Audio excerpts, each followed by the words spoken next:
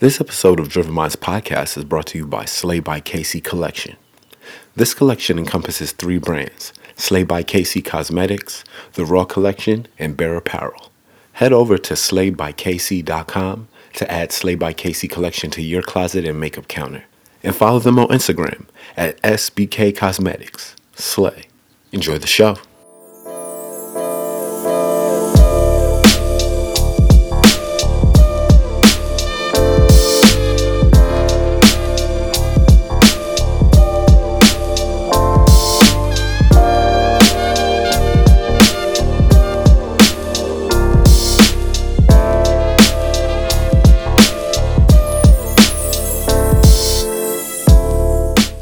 Driven Minds Podcast. This is Franz Bowen. This is Trav Weeks. Yes, and for another installment of the Driven Minds Podcast. Can we get a round of applause real quick?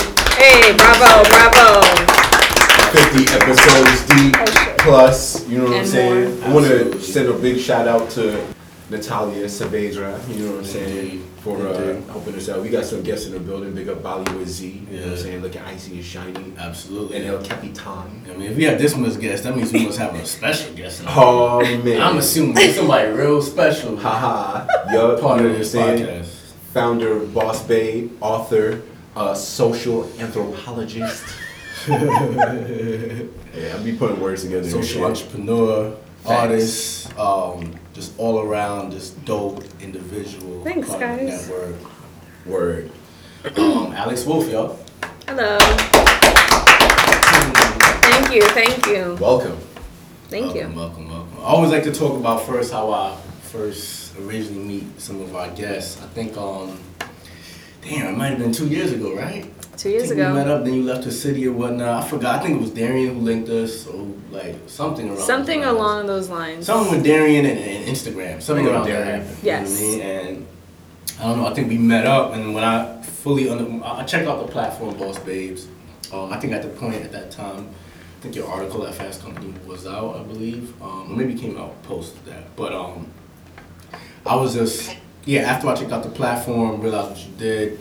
Then we finally met up, and it kind of like it took me back. I'm like, this woman kind of like just blew my mind. Like, you were just so casually just dope. Like, you have this thriving platform that, so many millennial entrepreneurs in the digital space are trying to create. You did that in, like, at that point, I think it was within 2 or 3 years at that point. You know what I mean? Mm-hmm. You were telling me a It was little like about 2 your years. story, about branding and how you're able to, connect with your audience, and I was just completely amazed. You know what I mean? Thank you. I think how you created that platform was just super dope, and it made me curious about who you were. I think we got to discussion, and then we built a friendship from there.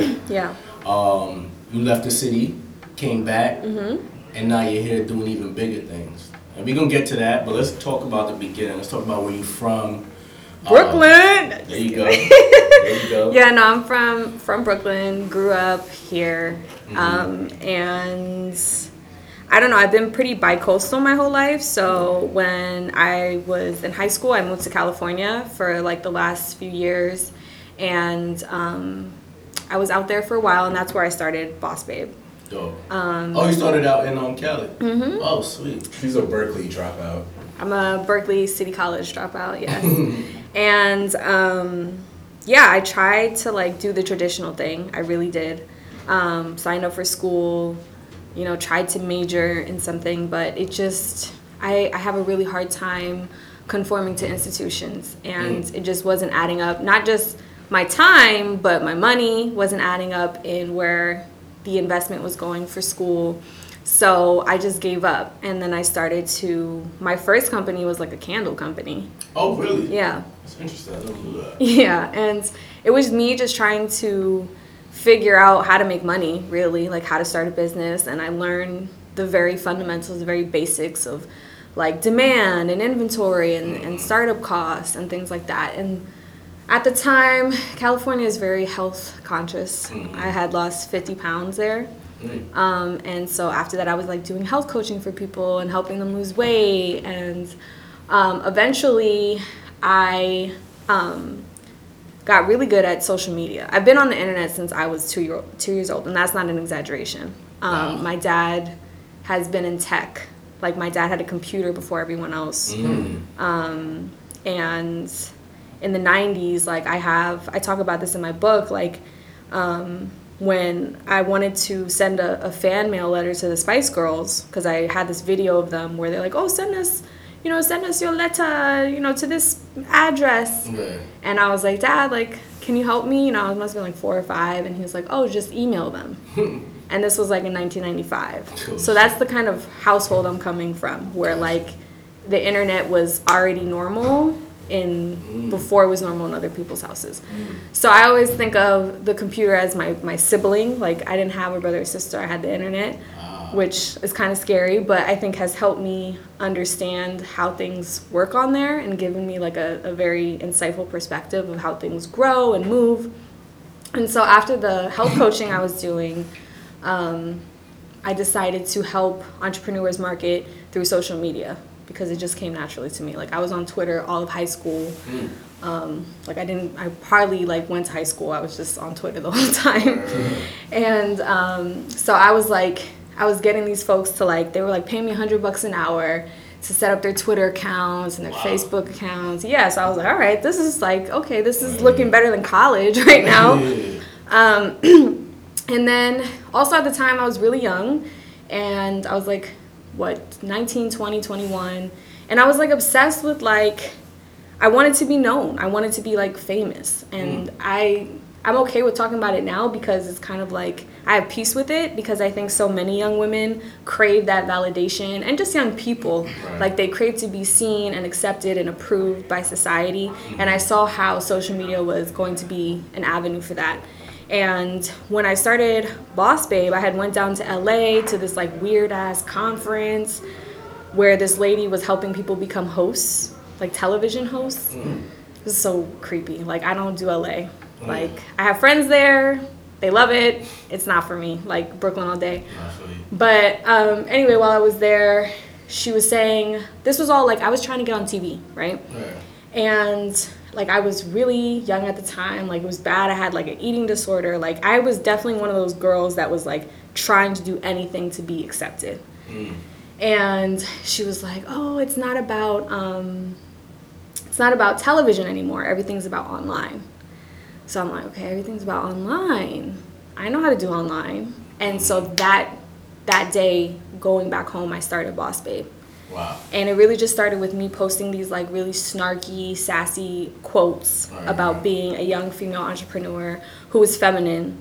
And there were you have to understand, like, Instagram, it hardly had any brands on the platform at that time. Like, it was mostly just people with like those overly done filters. I remember that. I had a few of those. And so there weren't really brands on there. And then there were a few motivational accounts, but they were super masculine. Like, they were super, like, those like motivational quotes with like the Lamborghini and like the lion and shit. And like, this was the first account that was like talking about lipstick and red bottoms and stuff like that. And so it really resonated with a lot of women. And I remember being shocked, because the first day I had 100 followers, second day I had 200 followers, fifth day 500. Wow. And I'm like, oh shit, like, this is gonna turn into something. Yeah. And so, sorry, even before you go there, you just seem really entrepreneurial from the jump. So was it like It's not even, I honestly don't think I'm a business person as much as I'm just, again, like, I don't do well with institutions. Right. Like, I really don't do well with having a boss. Right. But not even being a business person, but the fact that you're able to, like, okay, I know I'm good on Twitter, let me start something where I'm coaching people on Twitter. Was that something you seen in your household? Was that your dad? Or was it just the need for money made you just think creatively? I was at networking events, and people would talk about social media like it was this foreign world. And I was like, to me, it was a fluent language. So I was like, okay, well, what if I help you, with setting this up? And then they're like, okay. Like, my first client was like, okay, I'll pay you $75. And I'm like, oh shit, like, just for that? And so, and definitely it was before social media marketing was a term. Like, this is like, I remember one of my homeboys at the time was like, you're not going to make any money doing that. Like, no one, needs help with that. And like, these are the scary things you hear when you first start a business, is like people just not believing in you. Like, even people who care about you are like, no one's going to do that. And so those were the first like lessons I learned of like, you can't you have to be able to understand that you're seeing something no one else is seeing, and not expect people to believe in it. Gotcha. So, how did you start to structure your business? which one? Boss Babe? Yeah. So after the following came about, I realized this was going to be a brand. I was like, okay, Boss Babe t-shirts, Boss Babe this, Boss Babe that. How can I structure this? And I was trying to think of the most optimal business model where I would have enough freedom and also be able to provide value. And I thought of a subscription service, which again, like I'm telling you, like as a 25-year-old today, I don't know, I have any idea how my 21-year-old self thought of that. Like that's crazy. Like that's, I mean, it's a good idea, Hell yeah. but I don't even know where that came from. I was like, if I can get a fraction of this following to pay $5 to $10 a month to have access to each other, because I was getting emails every day. Wow. How do I become a Boss Babe? What does it take? This, and that. Wow. And I'm like, okay, what do these girls really want? You know, they want to feel like there's a virtual place for them to be understood. And I was like, okay, let me figure it out. And I built the website and, you know, created that. Alright, that's dope. Yeah. So let's talk a little bit about the community and your clientele. What is the I guess the general overall disposition of your clientele, and how do you communicate with so many different type of women effectively? I think it was really just my experience that I was sharing. So these were quotes, like it's the Issa Rae model, it's the Cardi B model, where it's like I'm not doing anything but just expressing myself. And that was resonating with people. Like there were, you know, and it's a completely different business now. Like I don't own it. It's being ran by other people. But when it first started, the quotes were way more, they were way more mean-like. So, for example, like some of the quotes would be like it would be a picture of Rihanna, and it would be like, boy, that wasn't my number, that was my bank account balance. And like that's a quote I've seen recycled a million times, but I can swear to you on my grandmother, I remember thinking that in my head because I've seen it a lot of times. And there's like so many quotes where I'll be like, shit, did I make that up? Like it's gotten to the point now where I don't even remember which ones I made. But the point is that there were these really like funny, like, you know, one of the quotes was like, I don't know if tonight I should buy dinner or if I should buy marketing supplies. You know what I'm saying? And like girls were like, fuck, that's where I'm at right now in my life. And that is what I think made people share it. And sharing is what makes something go viral. And so it was just young women who, you know, we're millennials, so we already know we can do whatever we want. We're not like Gen X where our mothers needed to watch Oprah. They needed to, you know, that was that Hillary Clinton phase where it's like women were in the office, but they were still really propped up. They were still really formal. Like now it's like women are in the office and it's like, I'm going to have my hair pink. I'm going to have my nails red. Like I'm going to be a woman in the office and that's going to have to be okay. And so that's what I think Boss Babe really spoke to, that clientele. That's interesting. I want to do a deep dive in it just because of the social climate that we're in. So you're very much a part of a transitional generation in terms of technologically, but also, you know, gender-wise. You know, as a young woman coming up, can you talk a little bit about, you know, what some of your, I guess, early challenges were in you know, discovering yourself and being able to share yourself with in that space? You're asking like how I shared myself? Well, I'm asking. All right, let me organize my thoughts. Okay, I'm back. There you go. All right, so I'm asking as a millennial who's, you just mentioned that, you know, the Hillary Clinton, Right. Like the early '90s or whatever, power dynamics beginning to shift, but there's right now the climate is all the way Oh, absolutely. It's flipped. tilting to the other side. It's flipped. Right. Right? So what was that like, you know, defining your identity in that shift? Right, and being on the front lines of that shit. Yeah. As well too. Yeah, it's a good question. It was scary because It's weird to be a woman and be like, hey, I want to be taken seriously, but I also want to express myself in, through my fashion and through like just my interests. But I still want to be taken professionally. And like, so for example, part of why I started Boss Babe is because these meetings I was going to with these entrepreneurs who needed help setting up Twitter and Facebook or whatever, they were older. And so of course my ratchet ass was going in there. I had on like, I had these like platform jelly shoes. Oh my God. I love them.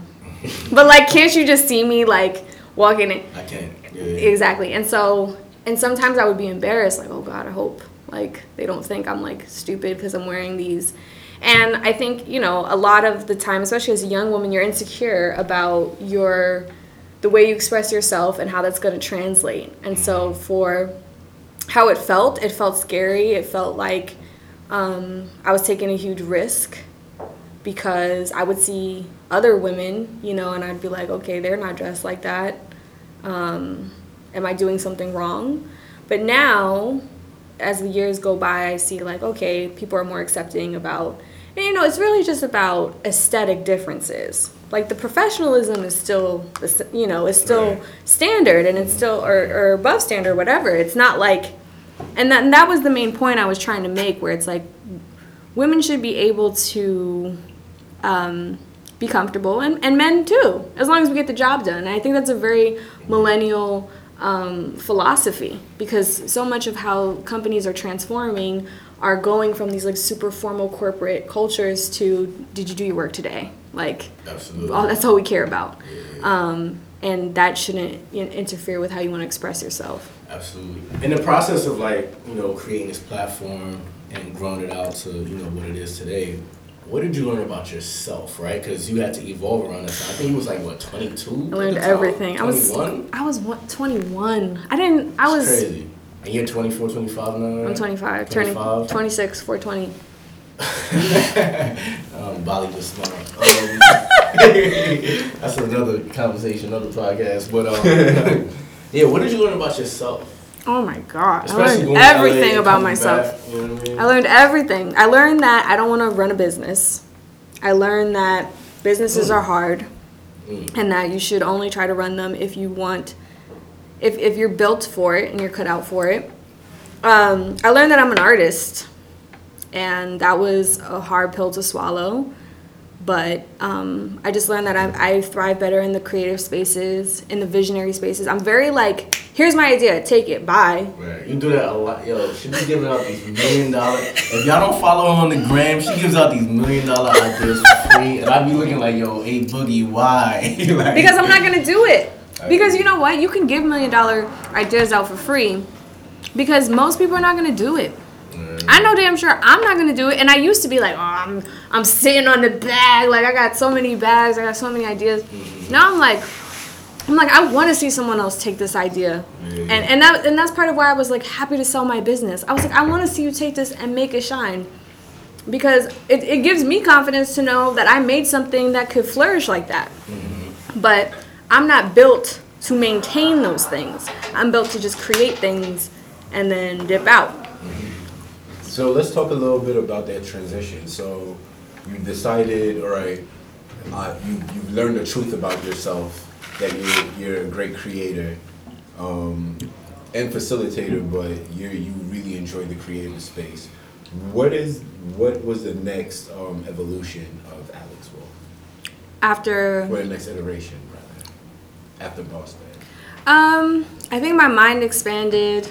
I care a lot about intellectualism in our age, because I feel like we got mad models on IG, and we do not have people with brains. And like, it really irks me, because I want to contribute to intellectually stimulating conversations. I think that's very, very important. And so I think it's a mixture of contributing to those, and then also creating artwork that is not about, oh, look how pretty it is, but again, it stimulates the mind. Like, I think our generation has been thrown into this technological vortex, because the internet has moved so quickly that I don't think we've even taken a breath to realize how the fuck we even got here. Like, we're just here now. Like, the internet's just taken over the world, and like our parents don't understand because they didn't grow up in a world like that, and the kids after us are not going to understand because they don't know a world without it. Like, we're the only people in the history of the planet that grew with it on our side. And I want to have conversations where I go like, wait, like, do we see how this is impacting us? Do we see the negatives? Do we see the positives? And like, how is this going to really like affect our overall lives? Absolutely. So that's the next iteration. And that's the thing, what makes you amazing is your perspective on these things, right? Thanks. What do you feel about how social media is affecting us, the negative and the positive? All right, I'm gonna break this shit down. Okay, so there's this, one of my favorite academics, his name is Neil Postman. He wrote a book called Amusing Ourselves to Death. Amusing ourselves to death. Amusing Ourselves to Death. Interesting. He wrote it in 1985, and it was this in-depth, amazing articulation of how he thought the technology of the television was affecting our society. This is 85. 85. Whoa. Okay? And he talks about how prior to television, the American consumer would get their information through reading.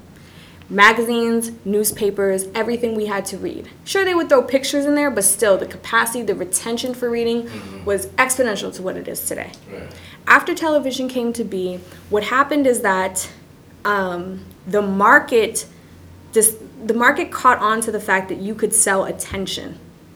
Meaning like, okay, if you get a whole bunch of motherfuckers to stare at a screen, we can sell ads. Yeah. This is great. We're gonna sell, cereal and soda and this and that. And television started to sell our time and our ability to focus.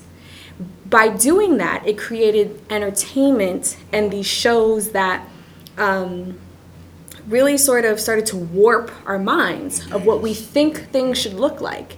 So much of what we see happening today with like people of color being really stressed about making sure our images are seen is because we live in such a visual culture to begin with, and we know the negative consequences of living in such a visual culture and not being represented. It can warp your brain.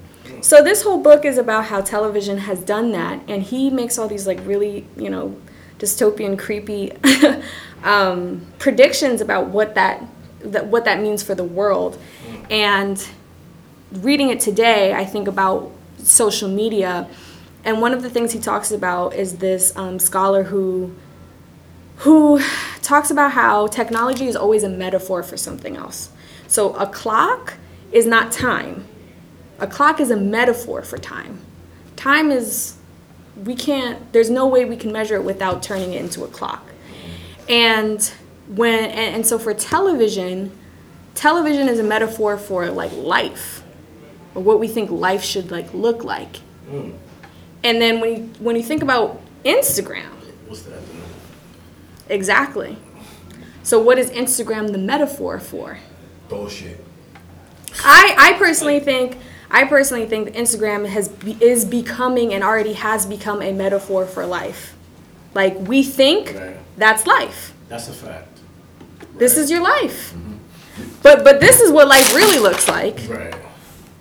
So To the point where we're on it and then we're comparing each other's lives because we think that's other people's lives. people, That's a fact. Did you see that article earlier this week? This woman, she's like, I'm $10,000 in debt for stunting on the gram. Wow. It was in the New York Times earlier. I thought it was hilarious. so these business models run off the same thing. They're selling our attention, right? They're selling our attention. So that means that the way these business models work, we're not the customers. We're the products. Our attention is the product. That is being sold for sale to these advertisers. So they have labs, they have all this intense stuff to figure out how to get us to keep coming back to the phone and to keep scrolling. And so, yeah, I think, I love the internet, like probably more than anybody I know, because I think it's one of the most advanced resources that we can exercise freedom and connection and things like that. But I do think there are questionable or things worth questioning as far as when is enough enough? You know, how much are we using this for our advantage versus our demise? And I saw very quickly how in my own life and just within my own peers, like, we are constantly competing, and we're very, and I think also we're ashamed. I think culturally we don't like that we're addicted to these platforms. And you know, if you ask around and you ask a millennial, hey, do you want to be on social media as much as you are? Most of them say no. Like, no, we don't want to be on it. But we are addicted. It is as valid as a drug addiction. Absolutely. There was like a report that came in that more car insurance went up because more people are dying from checking their phones. That's not a cute, like, oh, millennials are so, like, oh, Instagram. Like, that is obviously an irrational program behavior where you are risking your life. Think about, like, drugs or smoking or whatever. You're risking your life because that's how addicted your chemistry is to it. It's fucked up. That's some deep shit. Yeah. So with that being said, follow me at Alex Wolf. We definitely gonna get to that part of the show. Well, so let's transition now. So we had a conversation a few weeks back in which you were saying that you're writing a book and you're almost complete. It's done. Okay. Boo-boo, it's done. Shout out to you. Let's dive into that. So the crux of the book is, well, the name of the book is called Resonate, correct? Mm-hmm. And the crux of it is really speaking about how to, you know, resonate in culture, resonate your personality and your intellect or what have you, for the benefit of yourself, certainly, but can you tell us can you expand a little bit more on that? Tell us, you know, the benefits, and all that encompasses your book. Yeah, so the book's called Resonate. It's for anyone who wants to build an audience. I talk about how I think people ask me if it's a marketing book. I tell them it's a book about human nature because that's what marketing really is. True. And people think that people need to understand that groups of people form together when they have a physiological response. If you can do something, when we say, oh, that really resonated with me, or that really moved me, or that really touched me, think about that verbiage. It's a physical sensation. Like, you feel butterflies, or like, damn, like if you listen to a good, like, Jay-Z song, or something like that, you have this physiological experience. And the book is about how if you can create the physiological experience and have it occur multiple times, eventually an audience will form. And I think, you know, there are two sides to this, which goes back to the whole, like, entertainment versus art. So entertainment understands, like, these brands know that all you need to do is create a physiological response, right? And that's why, you know, certain influencers play up their sexual appeal. You're gonna get a physiological response. Or video games or blockbusters, like, they're exploiting sort of like your sensory. And art, you know, is the case that I make in the book is that those art builds audiences where you're looking at the creator as if you are that person, whereas entertainment separates. It's like it's an escape. When you are entertained purely through entertainment, your consciousness drifts, and I think it has its place. I definitely, like, need The Office sometimes. If I'm writing too much, like, I'll put on The Office to escape. Absolutely. But real art, that's the kind of shit you almost don't even want to, like, put on, because you know it's going to take energy out of you. Like, you know you're going to have to be extremely present. So they both create physiological responses. And I talk about how in the book, like, how I break it down. I break down the 4 things that I think every resonating message has, and really encourage the reader to implement those in their message. And the message could be a book, it could be a song, it could be a piece of clothing. Like, there are a lot of things that force us into that physiological response. But you have to go into it with that intention, which I, like, dive in for sure in the book, and, like, It builds audiences. And it's not about me, because a lot of people, when they see how quickly the audience for Boss Babe grew, they're like, how'd you do that? That was so crazy. Like, tell me your secret sauce. And I'm like, that's not me. That's the human condition. I was showing up. I was just as inspired posting those quotes. And that's what people felt when they saw them.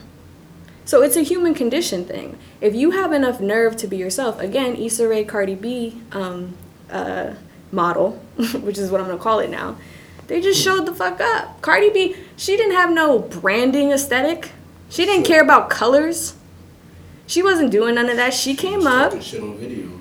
Bro, I follow like an account that just posts her old videos, because like those are my favorite. Mm-hmm. Just those old, raw, like, you cannot believe this girl.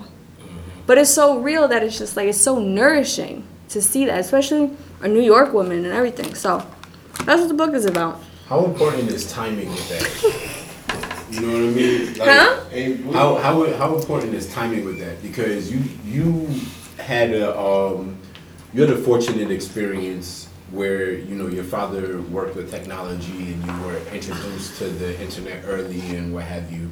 And then even, you know, beyond that, when these platforms before they started to mature, you know, you were on it early and were able to, you know, be able to manipulate them. Timing absolutely matters. There's this TED Talks that's about how this guy measured, I really wish I had the name of this man. It's incredible work he did. He did research on what made certain startups succeed and what made them not. And he tested, was it the idea? Was it the team? Was it the funding? Was it the timing? What was it? They saw, what the research concluded was that it was all timing. Wow. Facebook is not the first social media. It's not. It came into the culture at a time that the average consumer was ready to be a digital profile. They've been through the MySpaces, the Black Planets, the Skullnets. Years. AIMS, that shit started cultivating for in the 90s. Right. It peaked right then. Mm-hmm. So because and I don't think he planned that. You know what I'm saying? He was there at the right time. Uber, there's patents for Uber in the 90s. There's patents for Instacart in the 90s. You couldn't make Uber in the 90s. You know what I'm saying? So you have to really think about, where is my consumer at? What does my consumer want? Or what is my consumer going to want? Where is demand going to be in the next 2 years? Because it's going to take you a year to build this shit anyway. Minimum. Because you got to get over the fear. You got to get some money. You got to find some people. So for people like trying to build companies where the demand is strong right now, I kind of laugh.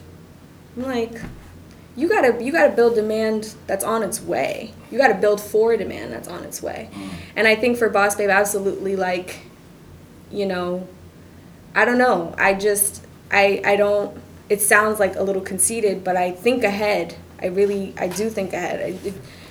It's not as glamorous as it sounds, because sometimes I feel like I'm going fucking crazy, but I see where society is going like 2 or 3 years before it gets there. And the only reason why I have enough confidence to say that is because I've seen it over the past few years. I'm like, oh shit, like, and that's why I'm giving out those business ideas, because I'm like, you're making fun of me for giving them out, which I know it's all love, but like, I'm over here trying to show y'all, like, I got the juice.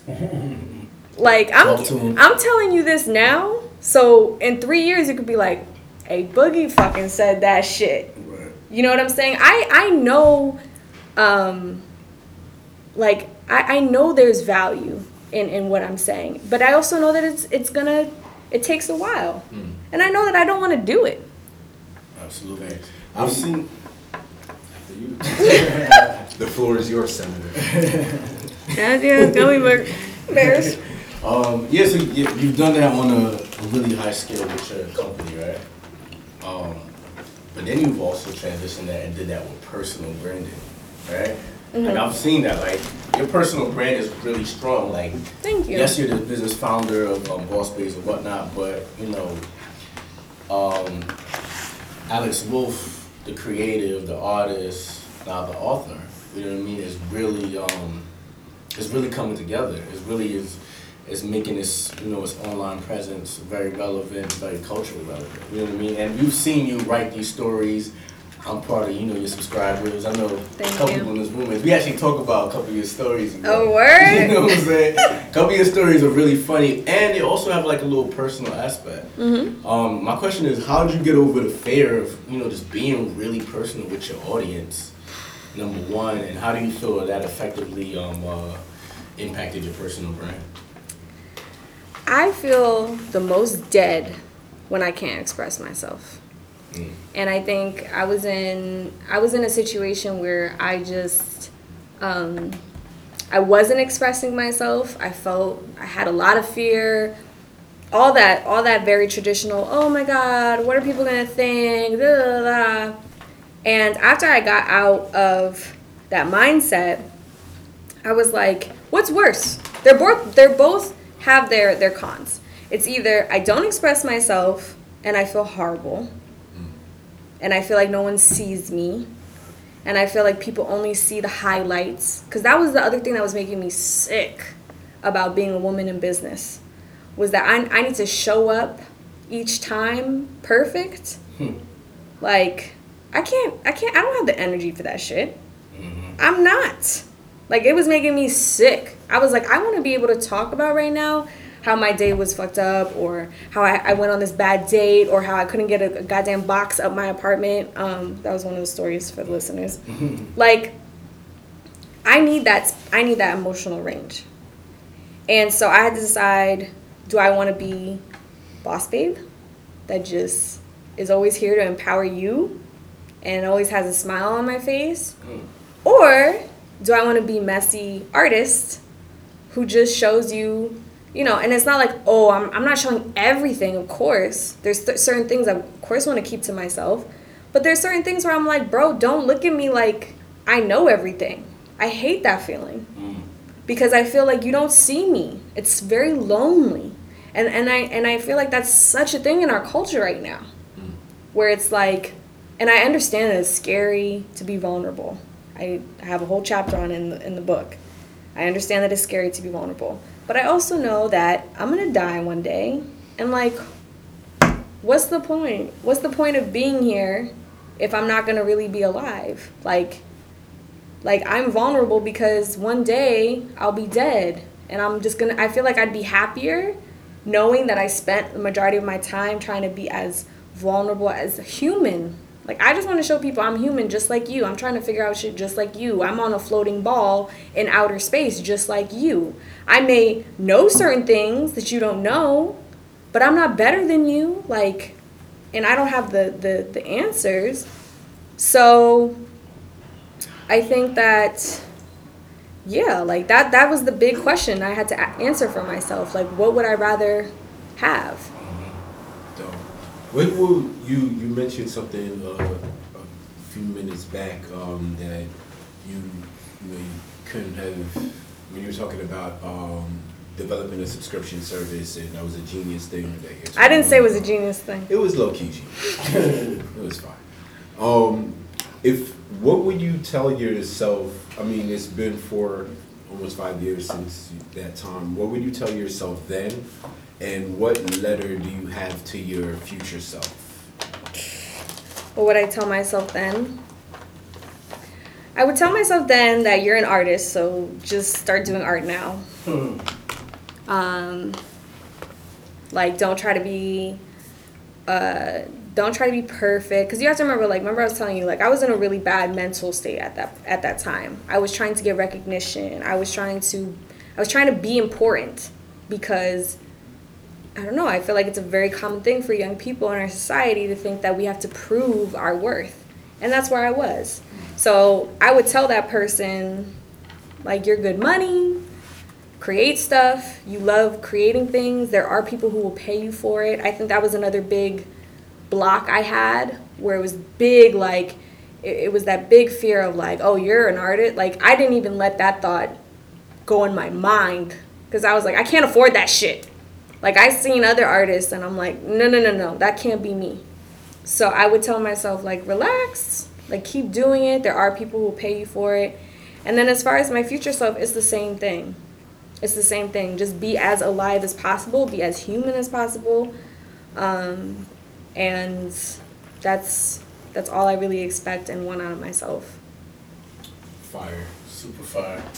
So let's talk about, when the book is coming out, when the people can expect it, It's really exciting stuff. It's going to be out in late April. Wow. It's amazing. By my birthday. It's my birthday gift to myself. I will be definitely enjoying a birthday gift on your birthday. Super in dope. Hollywood. Super dope. And we're gonna be announcing some news on when the actual the launch event will be. Yes. People can come in and buy the book. And we're just more than happy to have A Boogie on the podcast. We appreciate you for coming by. Thank you. Before you get up out of here, you are on Dream Minds. So we ask everybody this question. Yes. What drives you? What keeps you hungry? Wake up every day, do your thing. Art, 100%. And Brooklyn. Art in Brooklyn. I love that. Peace out to Brooklyn. Short and sweet. Art in Brooklyn. Tell the people where to find you on the socials. I'm Alex Wolf on Instagram. Alex Wolf Co on Twitter. Sign up for my email list because Instagram might shut down one day. This is true. Absolutely. Word, yo. Net neutrality forever. And like we always say at this time, Stay driven, y'all. stay driven.